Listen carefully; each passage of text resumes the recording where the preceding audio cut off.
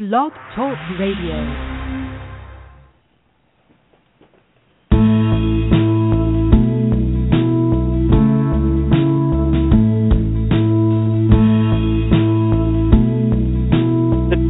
And thank you for joining us for Three Women, Three Ways. We're the show that tackles some pretty tough topics, and we have been doing that lately. We've been handling some pretty tough topics. Today, we're kind of getting back to our domestic violence issues roots, and we are talking about collusion. And if you're not sure what that means, that's what we're going to talk to you about. I have a guest, Albert. Welcome.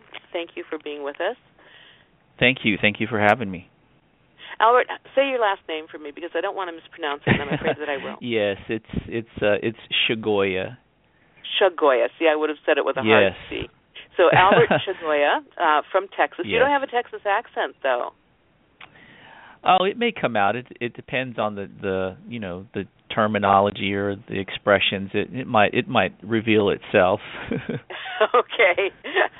I was going to put on my cowboy boots just to get in the spirit of things, but I forgot. Well, Albert, you work with an interesting organization, Batterers Intervention Program, and tell us about your background, how you got into this field, and then, if you would, tell us just a little bit about your organization, and then we'll start talking about collusion. For those of you out there, if you would like to call in and get in the queue, the number is 646-378-0430. That's 646-378-0430. And we also have the chat room open, so you can click on the chat room if you'd like to type in a question and you're shy about being on the air. Albert, what's your journey been? How have you gotten to this point? Well, interesting enough, I didn't start out really doing any sort of domestic violence work. I've been with Addicare, the agency I'm with. This will be my 21st year. So the first, the first 4 or 5 years, I did anger management, and it wasn't until there was an initiative on creating a curriculum for domestic violence, and the Batterers Intervention Prevention Program started to unfold through the Texas legislature here. And so, my boss said, "Hey, have you thought about working with men who were violent towards their spouse?" And I said, "Sure, why not?" Not knowing what I was getting into. And so from that point on, it's been quite a journey. And so when we talk about collusion, I look back real early in my counseling career, how it's being uninformed lends itself to collusion and complicit with men who batter. And so that's why it's so important that we're having this conversation. Good. I think that one of the things that a lot of people who haven't been involved in domestic violence, and sometimes even victims, are taken by surprise at how sneaky batterers can be, at how pervasive and invasive that whole phenomenon can be. And I really think that that's surprising to people. I used to say that people seem to think that when you say domestic violence, people think bruises and broken bones, but it's so much more than that. And absolutely. I also, I think people sometimes, until they're informed, they have this notion that somebody just flies off the handle, loses it, has some sort of big violent fit, and then they're very sorry. And the woman who stays in that environment is somebody who puts up with that, which completely ignores the insidiousness of it. So, absolutely. Go ahead. No, you go ahead. You're the guest. Very good. Well, one of the things that we started a training initiative to really inform and empower other facilitators, other agencies who are doing this kind of work. Our mantra during all of our trainings is, victim safety is paramount. And when you put that in the forefront in working with men who batter or men who are violent or abusive, it's going to put you in a better place to really prevent collusion. one of the terms that I like to use in my training is remember who's telling you the story. It's the batterer who's telling you the story. So the story's always going to appear, his violence is always going to be justified. And that has really helped me throughout my whole counseling career is remember who's telling you the story. Right. He is going to justify, minimize, deny, and at times even glorify his violence towards women. Well, and he's always the victim himself. Yes, absolutely. And so it's once again it's all about blaming, justifying, minimization, and glorification, which can be very dangerous. One of the things that is one of my pet areas of concern is how many of these guys, and of course, these are the folks that end up in court and in custody battles and all kinds of things. Mm-hmm. And how many times do batterers seek counseling, seek psychologists, seek people to go to? They tell them their story, and the psychologist just buys it wholeheartedly and then says, well, of course he did such and such because he was under pressure and she did this. Mm-hmm. When in fact the psychologist really doesn't know. All the psychologist knows is what that person has said. And of course you can say the same thing for the one that she goes to, But sure. I've never understood why people who counsel don't kind of take things and look at it from the perspective of, but there are other circumstances or other things that went on in this environment besides just what this person is saying. And for absolutely, some reason they never yeah. do that. Yeah. So, and the hard and fast rule is if you do have a client who is coming to see you on a one-on-one basis, and he does have some history of domestic violence, that should be the first red flag. You should immediately refer him in a group setting because it's easier for the batterer to hide behind all these other what he might believe are reasons why he's abusive as opposed to in an actual batterer's intervention prevention program. Mm-hmm. Yeah, that's true. Well, and batters can be pretty persuasive as well. They can be very sympathetic, too. Absolutely, very charismatic. Yeah, yeah. And even just the fear of addressing his violence. And we're all human, and I think facilitators and counselors, working with men who are violent, you have to really take a real strong, honest look at yourself and what is it that you're afraid of. There's a lot of ethical things that you need to be having these discussions during case staffing, or refer out if you need to, if you feel like you're just not, that you are colluding. You want to refer out to a group setting, or maybe even refer out to someone who's well versed in the theories of domestic violence. Mm-hmm. Well, let's back up a little bit, Albert. And again, I want to throw out our phone number, 646-378-0430. What is collusion? We had a pretty good conversation about this off the air, which doesn't help our listeners at all. When we say collusion, yes. What do we mean by collusion?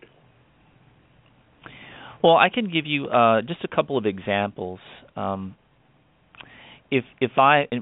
again, we're talking about men who are violent and abusive. We're not talking about men who are not, so I want to make that clear. Sure.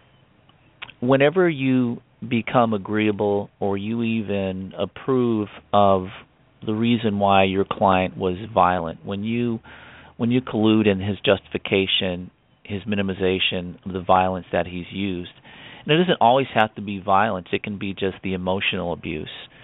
When that becomes agreeable to the counselor and to the facilitator, you put the victim's life at such a great risk.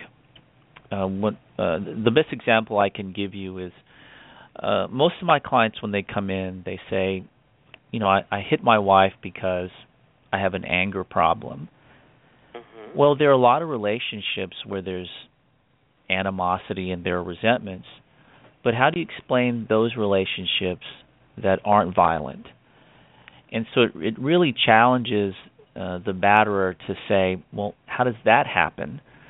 Well, because they don't believe in violence in the relationship. They don't believe in abuse in the relationship. And so really there's a lot of great references to lean on in terms of, if you're going to work with men who batter, understand that there's a lot of great books to lean on, and I sent over some citations in certain books that are very helpful, whether it's Bancroft with, why does he do that, or any sort of core curriculum, whether it's Emerge. These are great tools to really use. You have to have some type of framework with working with men who batter. Yeah.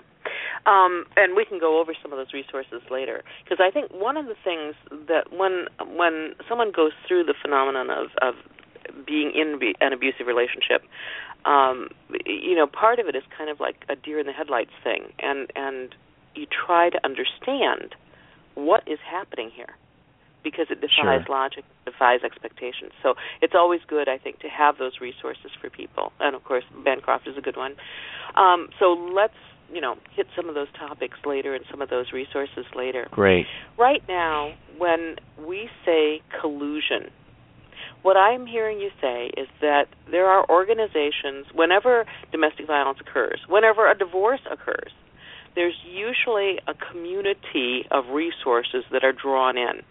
It can be the courts, it can be psychologists, it can be guardians ad litem, it can be police. There's a whole surround that goes on, and we can refer to those as systems or organizations or whatever word you want to apply to those.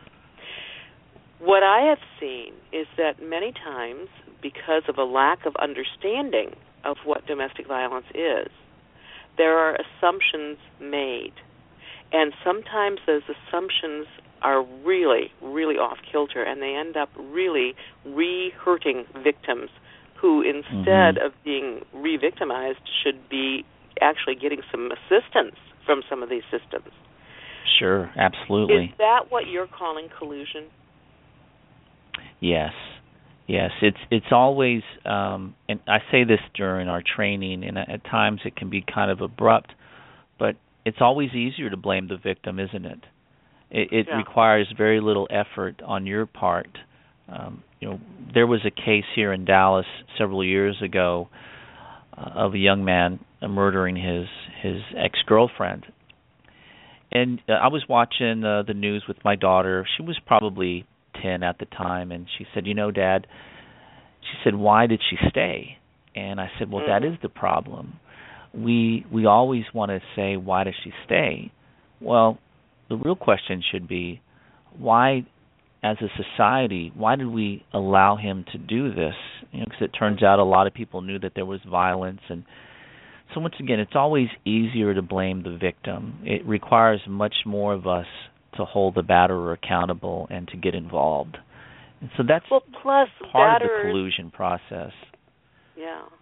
Batterers are not nice people to go up against. Sure. So why on earth would we want to go against them? I see this routinely. When you talk about workplace bullying, for example, the bully usually gets their way because nobody wants to challenge them and go up against them. They just want to give them what they want so they'll go away. Sure. And I think it's the same thing with batterers. We want to just, we don't really want to take on a batterer. It's easier for us to take on the victim. There's all sorts of reasons there. Some of it is self-protection. Some of it is just ignorance. Sure, just very ill-informed. Exactly. I was doing a assessment, and a few years ago we had a program here where the DA didn't have enough information they didn't know who to prosecute. They had a domestic violence case, and they didn't know who was the batterer, who was the victim.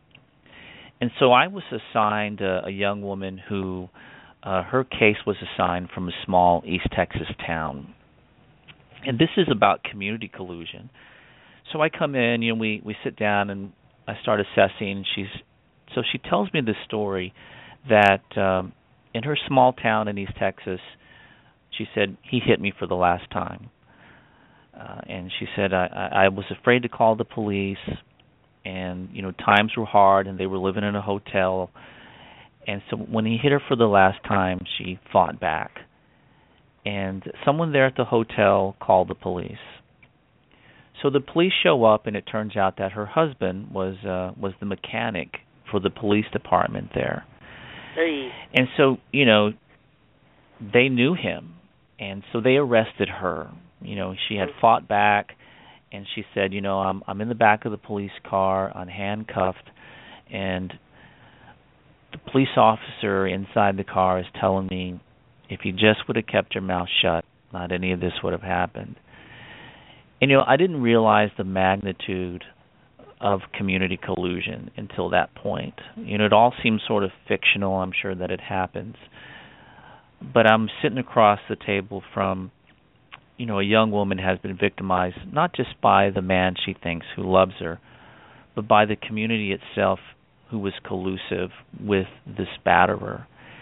And that was real hard to accept, and that her faith in the system failed her, and law enforcement failed her. And so that was a big eye opener for me in terms of what is community collusion, and that to me is the best example that I can give you. Yeah, I think so. We were talking about this example in Michigan that I'm looking at right now. Woman married a man from another country. They had 3 children. They divorced, and the man wanted to go back to Israel, his country of origin. And the mother, he wanted the children, so there's a custody battle. The children would not see their father. The judge ordered the children to see the father. The oldest child is 14. He refused. He told the judge that he had seen his father hit his mother and that his father was mean, and none of the 3 children would see him. The judge, and this boggled my mind, proceeded to tell the child that he was a spoiled brat, that his father was a wonderful man, and that she was going to send these kids to a juvenile detention facility until they were ready to see their father. And so for the last couple months, these kids have been in a juvenile detention facility. Now, they've done nothing wrong. They have not broken a law. They've not gotten in trouble with the law. But the judge, nevertheless, sent them to a juvenile detention facility. I spoke with a friend of the woman, a supporter of the woman, last week, and the mother's visitation was prohibited. She was now prohibited from visiting her children. The father had access to the children, and the children were sent this week, it ends maybe today or tomorrow, for a week-long reunification program, which is one of those programs where they basically harangue you into admitting that your father's a wonderful person, and of course you'll see him. And I think there's a lot of victim blaming there as well. The courts assume that when a child doesn't want to see their father, it's because the mother has poisoned their minds. That's the only reason that it could possibly be. So therefore, punish mother and do whatever it takes to disabuse children of the notion that what they see and believe is in fact incorrect. That that's just something somebody was told, that they were told. Wow, talk about collusion. So here's the protective mother without access to her children. Here are these children who've done nothing wrong except say they don't want to spend time with an abusive person, who are being sent to juvenile detention facility with kids that have broken the law and have, severe problems. Wow. Does that kind of thing happen often? Yeah, I'm sure that it does. I'm sure that, and really the notion that the very fact that you have, if you have the victim, you have to remember that she's in a crisis mode. And, we have this sort of misconception about when we are in a position to help victims of domestic violence. If that's not something you do every day, you're going to assume that she should be gracious and she should feel, safe, but most of the times, she's in a crisis that she's lived in for a very long time. And so, even the judge or the district attorney's office, they don't want to deal with someone who's in a crisis. They'd much rather deal with someone who's got it together and who can use that against his victim, and that would be, of course, the batterer. And so it's really about challenging our own views and our own misconception of how we're really defining how we want the victim to respond accordingly, much like the batterer. Yeah, most definitely. Yeah. So what organizations collude, and why do they do it? Well, unfortunately there are many. You touched on, judges in the judicial system, law enforcement, as I mentioned before, and even, maybe Child Protective Services. If you have a caseworker who, would much rather blame mom for staying rather than referring the batterer to an actual intervention program, or typically they would refer them to an anger management program, subscribing to the belief that anger is the reason why he's abusive, which is the furthest from the truth. Or there's some type of relationship dysfunction. It's another theory that unfortunately tends to side on the batterer's behalf, because if the batterer says, "Listen, I'm abusive, but so is she," and so if you subscribe to that relationship dynamic, then you are putting her at a greater risk, and if you're agreeable with that belief, what's he going to say to her when he gets home that afternoon? You see, the reason why I hit you is because you're just as aggressive and you are just as abusive, and all we need to do is learn how to communicate effectively. And so subscribing to that belief is also, you're colluding, because once again, who's telling you the story? And so it's one of the things that as facilitators, we talk about 4-5 different theories of domestic violence, and that's one of them. It's called relationship dysfunction, where she becomes part of the cycle of violence. And once again, victim safety is paramount, so we don't subscribe to relationship dysfunction. Let's talk about why you're abusive and what is the belief that supports your abuse and your violence towards women. That's a harder question for the batterer to really look at and to much less answer. Yeah. Let's talk. You work with batterers. You work with batterers intervention. Mm-hmm. Does it work? I believe so. I believe it works for men who remain the entire... Our program's 24 weeks. It's 6 months. It's an hour and a half. And I believe it works for the men who are committed to the process of change. And I say that because that's where they are. They're in the process of change. I don't know what they're like when they're outside of the program. We do offer ongoing support once they complete the program and they haven't committed another act of violence and they haven't been convicted of another crime. We encourage them to come back.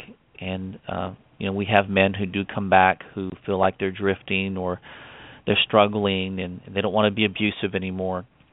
So I find that the men that are able to hold themselves accountable, begin to establish some compassion towards their victim and towards others, they subscribe to holding on to a new set of beliefs based on nonviolence. So, those changes, you're talking about changing a whole lifetime of male privilege and recognizing that nonviolence is a way of life for them, and so it's a process of change. And you can do that in 11 weeks? It's 24 weeks, 6 months. 24 weeks. Yes, it's one time a week, 24 weeks. That's the standard here. Doesn't there have to be, it's like that old joke about how many, psychiatrists or psychologists does it take to change a light bulb? Only one, but the light bulb has to really want to change, Absolutely, yes. How many of these guys really want to change? I mean, this has been a strategy that works for them. They get their way. Mm-hmm. They get what they want. Sure. Why would I want to change? Well, obviously, so I don't go to jail. But what's the likelihood of my going to jail anyway? You know, I'm just throwing out scenarios here. So of people, one of the things, one of the things that we talk about is compliance. And so when usually, you know, a lot of the newer clients who come in the first 4 weeks or 6 weeks, they use that same example. Well, I'm only, you know, being nonviolent because, you know, I don't want to go back to jail, or I don't want to go to prison, or you know, I don't want to go through a divorce. And, you know, we subscribe to a belief that compliance is not good enough. Compliance is just going to get you by until you're not on probation, until she comes back home, until, you know, you're not on parole anymore. And so we hold them accountable by saying your compliance is not enough. You have to change how you believe and how you view women. That's the only way. And so we challenge them. Compliance is not enough. It's not a good reason. There are a lot of great programs that use compliance, but it's not effective. They have to change how they believe. It's from compliance to real change. Well, and isn't that? I mean, wow! How do you change someone's beliefs? That's a big order, isn't it? Absolutely. It's the hardest thing to change in a human being. All human beings, by the way. One of the things that we use in our core curriculum, and there are a variety of core curriculums, one of our models that we use, it's called the belief conflict. And so we want to be able to challenge their belief and create a conflict in their belief. And if I may, I'll give you just a small example. Sure. If a man says, well, I got mad at my wife today and I told her to, you know, shut the hell up. Well, we talk about it. Well, what did you say to her? Well, I told her that, you know, if she continues to argue with me, then I don't want to hear about it. And so what we do is we use dialogue, and we write that on the board. If you continue to argue with me, I don't want to hear about it, then shut up. And so we write it on the board, and we say, what's the belief that supports this statement? Because they're not just mere statements. The dialogue helps you metabolize the batterer's thoughts, and from his thoughts you get to his core belief. And so we talk about what belief supports the statement that supports your choices to be abusive. And so typically the response might be, and this is where we get this information from the men in the room, it's not my responsibility to define what that underlying belief is. It's the group's responsibility to explore themselves, to talk about the statement, to define what is the belief that supports the abuse towards my spouse. So typically what will unfold, once again, it's a group process. It's a process that allows men to challenge, when I say this, what is the belief that supports or I think I have the right to tell my wife to shut up? Well, obviously we can talk about what those beliefs are, right? Yeah. So the belief is, one of the core beliefs that comes from that statement is, I believe that my wife doesn't have the right to challenge me. I believe that if my wife argues with me, I believe I have the right to tell her to shut up. And what you're really saying is, I believe I have the right to be abusive. Mm-hmm. And so when we write these things on the board, you'll be surprised that the men in the room have never looked at where their abuse comes from. And if it does, it usually is caused by her. Yeah. Being able to look at their belief, a lot of the men they've never looked at their core beliefs as to be why they're abusive. Does that make any sense, what I'm saying? It does make sense. It does make sense. You know, I have to tell you, I'm always skeptical about batterer intervention trainings because, sure. You know, in working with batterers, so many of them are entrenched in their behaviors and they don't see anything wrong with their behaviors. So, and I understand that, if they buy that approach, how it would help them. But I'm always skeptical because I think, okay, so how many of them are going along with this just so that they can get through this program? I don't know. Well, when the room gets real quiet, and a lot of the men start to process what that is. And this is where I think some of the men will say, Albert, this is really hard to look at. I've never really thought about it that way. Because keep in mind, the men that I work with, very few of them have ever been held accountable for anything, for any of their behavior. Oh. And so to be in a room where they're being held accountable, and they'll have the option to hold each other accountable, this is a very different dynamic. And so part of that empowerment piece, because what we're talking about here is not just all accountability, because our model is this: if it's just accountability, the only thing you're going to get is resistance. So the empowerment piece is you have the power to change. You have the power to acknowledge where your violence comes from and what belief that you subscribe to. You also have the power to change that belief. And in doing so, you're going to have to look at some things that are very difficult to look at. Do you talk in your groups about this idea of collusion? Whenever it comes up, I'll use it as an example. So whenever, I'll have a young man, he'll come in, and we'll do what's called a check-in. So the check-in is your name, how many weeks you've been in the program, have you been abusive or violent in the following week, and who is the name of the victim. So typically when I get a new guy, he'll say, my name is Tony, today's my first day, my baby's mama is Tina, and we'll say, okay, let's have a conversation about what you just said. Me not saying anything about him calling Tina his baby's mama, that would be colluding. Because if I don't challenge him on his demeaning term for his victim, then what I'm really saying is that that's okay, that that's acceptable. And so what I do, and a lot of the men, some of them kind of go, no. A lot of the men who have been there a while, they get it. So I'll write it on the board, baby's mama, and I'll say, what message are you trying to send to me and to all the other men in this room about your victim when you call her baby's mama? What message are you trying to send? And, of course, no one's ever challenged him on the term his entire life. And so we say, when you think of the term baby's mama, let's write a description of what that looks like to you. And so it's usually a woman who's using you for your money, a woman who has a bunch of children, a woman who's dependent on you, a woman you can't trust. And so we take this one term, because once again, groups based on dialogue, and we're able to recognize that when he says baby's mama, what he really wants the room to believe is that she is of less value. Oh.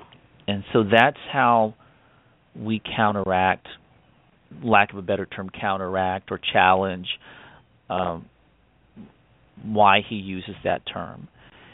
And so it's once again, we could spend 20 minutes on the men saying, you know what, I used to call her that, but her name is Susan. And so I'll say, for the next week, I want you to say this. Whenever you mention Tina, why don't you say, my ex is Tina. She's the mother of my children. Just try it. And a lot of the men will laugh because it's uncomfortable, or they'll say, well, if I say that, then what will the other men think about me? Like, well, the other men will think that you're soft and you're weak because you're acknowledging some respect to your ex. But the good men in your life, they'll acknowledge that too. Mm-hmm. And so really we're talking about dialogue attached to core beliefs. What about the women in your life who will acknowledge it? Absolutely. And so even some of the men, and the argument I get from the men who are in the process of changing, they'll say, well, she likes it. And I was like, No woman likes to be called that. And if they do, they're afraid to challenge you. What if she's afraid of you? What if she's afraid to say, please don't call me baby's mama? Or what if she said that before and you totally ignored her? And so it really helps the men identify with the terms that they're using, but even more so the belief that justifies their violence. Yeah, yeah. It's a process. What you're saying then is that collusion doesn't have to be some big blatant, we'll arrest her instead of him. Can collusion actually be a lack of challenging not behaviors saying anything? That are that's interesting. That's interesting. Or just being agreeable. When you broaden the definition in that way, wow. It makes it more of a personal level of collusion rather than just a systems level. Yeah, and we can and this is where it's much harder for the counselor and the facilitator, obviously, because when we're addressing collusion, if you're a counselor who has a big ego, you're going to go, I've never colluded. I'm well versed and trained, and I've taken 12 hours of ethics this year. I would never do that, But if you're unaware of your own biases and your own prejudice, and if you're a counselor who's gone through 2 divorces and you're bitter at your ex, and you happen to have a batterer as a client, you're more likely to collude and go, yeah, I can see what it's like to be with a woman who's crazy, and then you're colluding. Yeah, yeah. So what do counselors do about that? If they have the awareness that they're colluding, they do.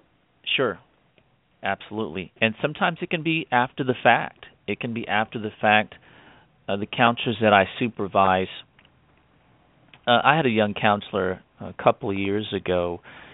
He had a problem with men wearing wife beaters, that wear a tank top and they show up to group. And so there was a new guy who came in who was wearing the tank top, and he's like, I'm not going to let him in group, and he's been disrespectful towards women, and he's not willing to change. And I was like, well, hold on a second. All those things may be true, but he has to come to group, and we can address this with him afterwards. And so we come in with our own biases about men who are abusive and who are violent. So that tells me that if there was a man who came into group that wore the appropriate apparel, then that would make him less violent or less abusive. Yeah. And so as counselors, we have to say, my prejudice can really blind me from addressing what the core issue is. We can talk about what he's wearing, but most importantly, let's talk about where my prejudice is coming from as a counselor. And we all have these hooks that we get sucked in with what a client might say, or we might believe that one of the things that we don't do in group is that a client will say, well, don't you think we should get couples counseling? Absolutely not. Because what does that look like in a counseling session? He's still battering. He's still abusive. Is she going to feel safe to really share about what's really going on with her in a couples counseling session? No, of course not. Of course not. Let's get back a little bit to the whole notion of collusion, okay? You've enlightened me. Because when we started this conversation, I was thinking of collusion from, organizations and systems, as I said. But I can also see that it's at a personal level. What do we do about collusion? What do we do about it? If we're talking court, like the situation in Michigan, what can we do about that? And then when we solve that problem, let's talk about on the personal level as well. Absolutely. So what do we do when we encounter systems? And I'm talking not necessarily as professionals, but just as citizens of the world here. What do we do about that? Is there anything that we can do about that? Most definitely. We can get involved. We want to be mindful about our level of involvement. We don't want, one of the things that we talk about, we have a be active in a coalition, but really our main focus is, one, not to create a crisis in your intervention. You want to be well informed. You want to be able to even have a community coordinated response, whether it's through a coalition or even just surround yourself with victim advocates who can really, empower you to create an awareness. One of the things that we've done in the past year and a half is we've created a BIP training initiative, and it's really grown tremendously in terms of now we're doing trainings all over Texas. And really, we just want to create awareness of what is collusion. We want to make the training affordable and accessible.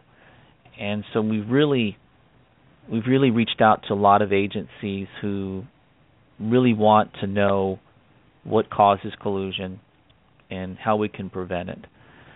And so that's really been a big step for us in just creating that awareness, and that we're not going to collude, we're not going to look the other way. Mm-hmm. And so that would be one of the things that I would recommend. And also, if you're a batterers intervention prevention program, you should have a working relationship with the shelter and with other victim advocates, because I believe that the further you are away from a victim advocate, the closer you are to colluding with the batterer, simply because you're not having this discussion. You tend to lean towards colluding when you're not active with someone who's doing work with victims directly or even indirectly. So those would be some of the suggestions that I would make. Okay. When we encounter the courts, for example, since that was going back to our scenario that we shared at the beginning of the show, what Sure. can we do with the courts? I mean, it sounds to me like it comes back to education. People have to be educated. Well, that's a big chunk to say, and we've been saying that, in the domestic violence movement for 30 years. We need to educate. But there are certain areas where we seem to keep coming up short, and one of those areas seems to be in family court systems. So what can we do when we encounter this kind of collusion?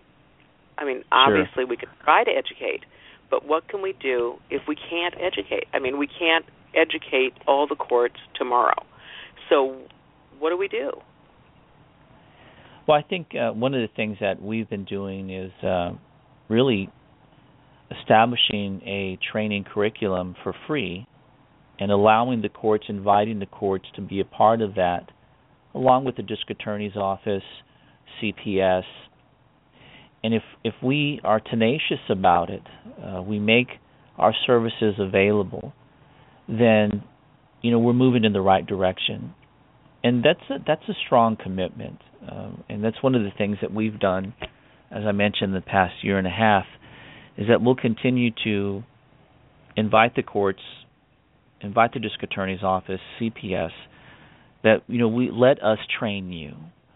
And to me, that's the step in the right direction. And once again, it requires a great deal of commitment, but it seems to be working. We have two great judges here who are very well versed in collusion. They're very well versed in the guidelines of working with a batterers intervention prevention program. Mm-hmm. I don't know if you're aware of this, but here in Texas, if you are accredited by the state to do this kind of work, you're required to have a victim advocate on site. And her or his responsibility is our clients have to give us the name and contact information of their victim. Mm-hmm. Our victim advocate, in turn, contacts the victim either by phone or they'll mail her a letter referring her to counseling services, local shelters, legal information on how to file a protective order. We really want to empower the victim. And if our client gets dismissed from the program, our victim advocate will notify the victim he's been dismissed for failure to attend, really forewarning the victim in the event that he tries to contact her again. So you're saying that not all of your clients come from court order, are court ordered. Is that what you're saying? Most of our clients are court order, probably 90%, 5% parole. We have a small percentage of CPS clients, probably 2 or 3%, and then we have a very small percentage of self-referrals, maybe 1% of the men who they'll show up in group and they'll say, I got mad at my wife, I pushed her, and she said, I'm getting a divorce unless you get some help, I'm trying to save my family. There are men who are self-referred, but a majority of our men are all court-appointed, whether, through the district attorney's office, conditional dismissal, probation, parole, CPS. Yeah. And you said you've been doing this for over 20 years? Yeah, it's actually coming up on 18 years. Wow. Kudos to you. And I can tell you that early on, there was no training available. And I think that's one of the reasons why I'm really enjoying the initiative that we've done in the past year and a half, is that, think about it, if you are a new counselor, even if you're a seasoned counselor and you don't have access to any effective training that works from some type of framework, then how are you going to get better? How are you going to improve? How are you going to sharpen your skills about collusion? So that's one of the reasons why we feel like we're doing some really good work. Sure. When you mentioned at the beginning of the show that you have some resources, one of the things that I would really like for us to be able to bring out is not all of the listeners are in the field, so to speak. Some of them are just, like family members or, people who Sure. are trying to understand this phenomenon. Do you have some resources for people who may have a sister going through this, or who may have a family member and they're trying to understand this phenomenon, trying to understand so that they don't end up colluding to re-victimize? To me, the probably the best book that has really, I think it's a bestseller. It's of course by Lundy Bancroft on Why Does He Do That. That to me would be the first recommendation on the list, because it really challenges the abuser, the batterer. It really challenges the mythology that he uses to justify his violence towards women and towards children. That would be number one on the list in terms of understanding, why does he do that? And I believe you can get that off of Download or Amazon.com. They're very reasonably priced also. Oh, absolutely. Well, it's been out for a long time.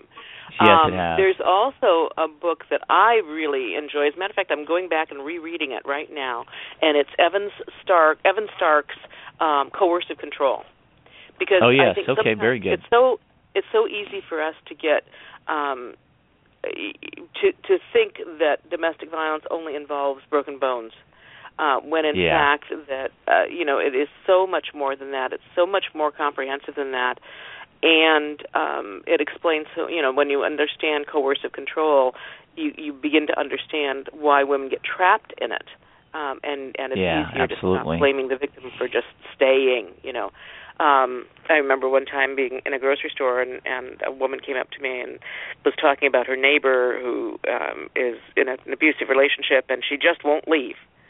And I said, does she say why she won't leave? And this woman literally rolled her eyes and said, oh, she says she thinks he's going to kill her if she leaves. Oh, my gosh. That's a really legitimate reason for not leaving, I would think. Maybe you shouldn't roll your eyes. Maybe you should stop and think that maybe she knows what she's talking about, And so I think Coercive Control by Evan Stark is a really good book. And I think that might also address some of this whole idea of collusion at the personal level. Because if we don't understand what's going on there, it's easy for us to roll our eyes like the woman in the grocery store did. So, yeah, that's one that I believe is good. What about people who work in the field? Do we have some resources for those folks? Oh, absolutely. I think that if you're in the field, you definitely want to subscribe to a particular framework. There's eMERGE, which is a program developed in Boston, and they offer trainings throughout the year. There's the Duluth model, of course, which is the oldest, and they offer trainings throughout the year as well. I would recommend the first edition, which is Working with Men Who Batter, and it's called the Duluth Model. That one is probably one of my favorite books. It's the first edition by Ellen Pence and Paymer, and you can get that at a reasonable price on Amazon as well. That's a great book because it's curriculum-based. It addresses many forms of collusion. It's a great handbook for a facilitator and really challenging yourself, and it really breaks down the whole process of creating a belief conflict and how that dynamic works in group. And so that would be another great curriculum or a reference book to use. Yeah, I think authors that are good for people who are not necessarily in the field and would like more information. Ginny McCarthy, NICARTHY, has a series of books that are very good in helping people understand. And again, coming back to this idea that if we understand, there's less risk of us colluding with an abuser to re-victimize. What about psychologists who are in the field who think that they are well-read in this topic? Are there any resources that you can think of that might enlighten them or refresh them for dealing with clients? Try to avoid collusion? I would think that they would definitely be open to attending some domestic violence training or family violence trainings. Also, I would hope that they would need to align themselves with some type of victim advocacy group or coalition. Typically, in most counties, you hope that our domestic violence coalition meets once a month. Just to attend those and be a part of it, surround yourself with people who are doing this kind of work. I think to me, it's very empowering if I'm around people who are doing the same kind of work, or even if may not always be on the in terms of understanding domestic violence, but just be connected is what I would definitely recommend. Be connected to someone who's doing this work, and that will definitely really help you in prevention from any type of collusion with a person who is abusive or violent. I think that, like most things, if we're aware that there's the potential for collusion, if we have a name for it, then we're more likely to pay attention to it and try and guard against doing that. Again, that's for people in the field, and that as well as individuals who are encountering situations in their personal lives. If I feel strongly about systems and collusion, you're suggesting that maybe our coalitions, our county coalitions or our state coalitions would be a good place to go to. Absolutely. Yeah. I agree with you. We have. And I know at times left. I know at times it seems insurmountable, but I believe that it only takes a tenacious few to really make some significant changes. I'm a big advocate of, like I said, it only takes a tenacious few to really make some changes. And I think too many times we think, there has to be hundreds of people involved to really make some policy changes here locally, and that's not true. You just have to be tenacious and assertive, and you're not creating a crisis within an agency. Yeah. Well, and it doesn't hurt to be well organized. Sure, absolutely. Albert, we have a couple minutes left. Tell me your favorite success story from your organization. I had a young man who he was able to really come to terms with his use of violence towards women, and he the last day, the last group, we encourage him to come back. And I wasn't too sure. I would hope that I would see him again because he had made some significant changes in group. He was remorseful, and a lot of the other older men really felt good about the progress he was making. And so he completes the program, and he shows up the following week, and he brings his cousin with him. And so his cousin is probably 17 years old, and he said, I needed to tell my cousin that he needs to come here with me. And so it meant that much to him.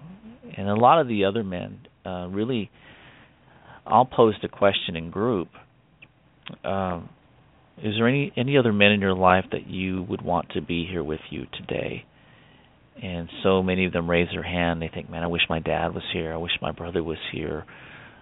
They could really, I really would want them to be a part of this with me. And so a lot of the other men who make these changes go on to continue to try to pass that along, what they've learned. And so, I think about a lot of men who, when they make these changes, just how important it is. Their whole their whole worldview has changed because their beliefs have changed, and so that would be, one of the stories that I think that keeps me doing this work. Yeah, it sounds very challenging. From what I know about batter treatment, it's very challenging. And I commend you. I also, do you have a website for people who would like to know more about your trainings that you offer? Sure. It's called BIP Consulting, and I'm not too sure if you'll post this, and it's on Squarespace. And so any information about an upcoming training and also for resources, we do a lot of in-house counseling and in-house training for agencies who just want to train their staff. We have some information on coalition building. That's a big initiative of ours, is smaller counties to develop a coalition and create more of an awareness. So yeah, definitely that would be a good website to get in touch with me, or if you're interested in other resources that might be available to you. Great. And the website again is?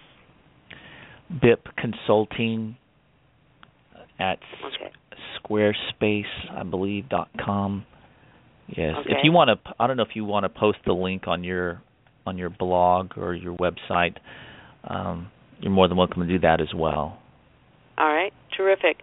I've learned a lot about collusion, and I have to tell you, I was fascinated when I ran across your training. I think I mentioned that through another organization that I'm on their listserv, I saw the notice about your training, and I saw that this whole afternoon's training was on collusion, and I'd never really thought about it before.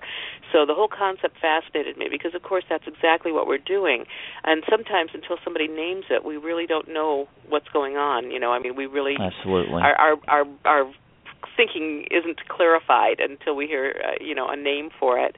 And so this whole notion of collusion, of systems colluding, of individual colluding, even though it's not necessarily intentional, it's not necessarily with nefarious reasons, we nevertheless end up re-victimizing and re-hurting someone that we should, in fact, be trying to help. So I thank you. I thank you for the trainings. I wish I could attend one. Yeah. Sure. And as I said, on our initial contact, I hope that you have some sort of recordings or something that's available afterwards for those who can't fly to Texas. But thank you for being with us. I appreciate it.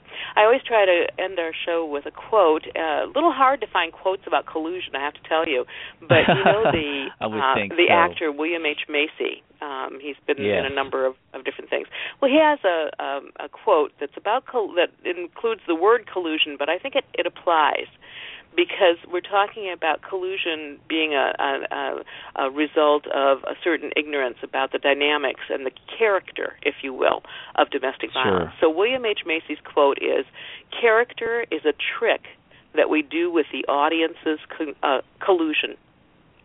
So if we think about some of these public faces that abusers put on, and those of us who buy into that because it's easy to do or because we just aren't aware, can actually participate in that collusion. Thank you for joining us. And, thank you. We will be Thank you, back Heather. next week. Thank you very much, Albert. All right. See you, women. You too. Bye-bye.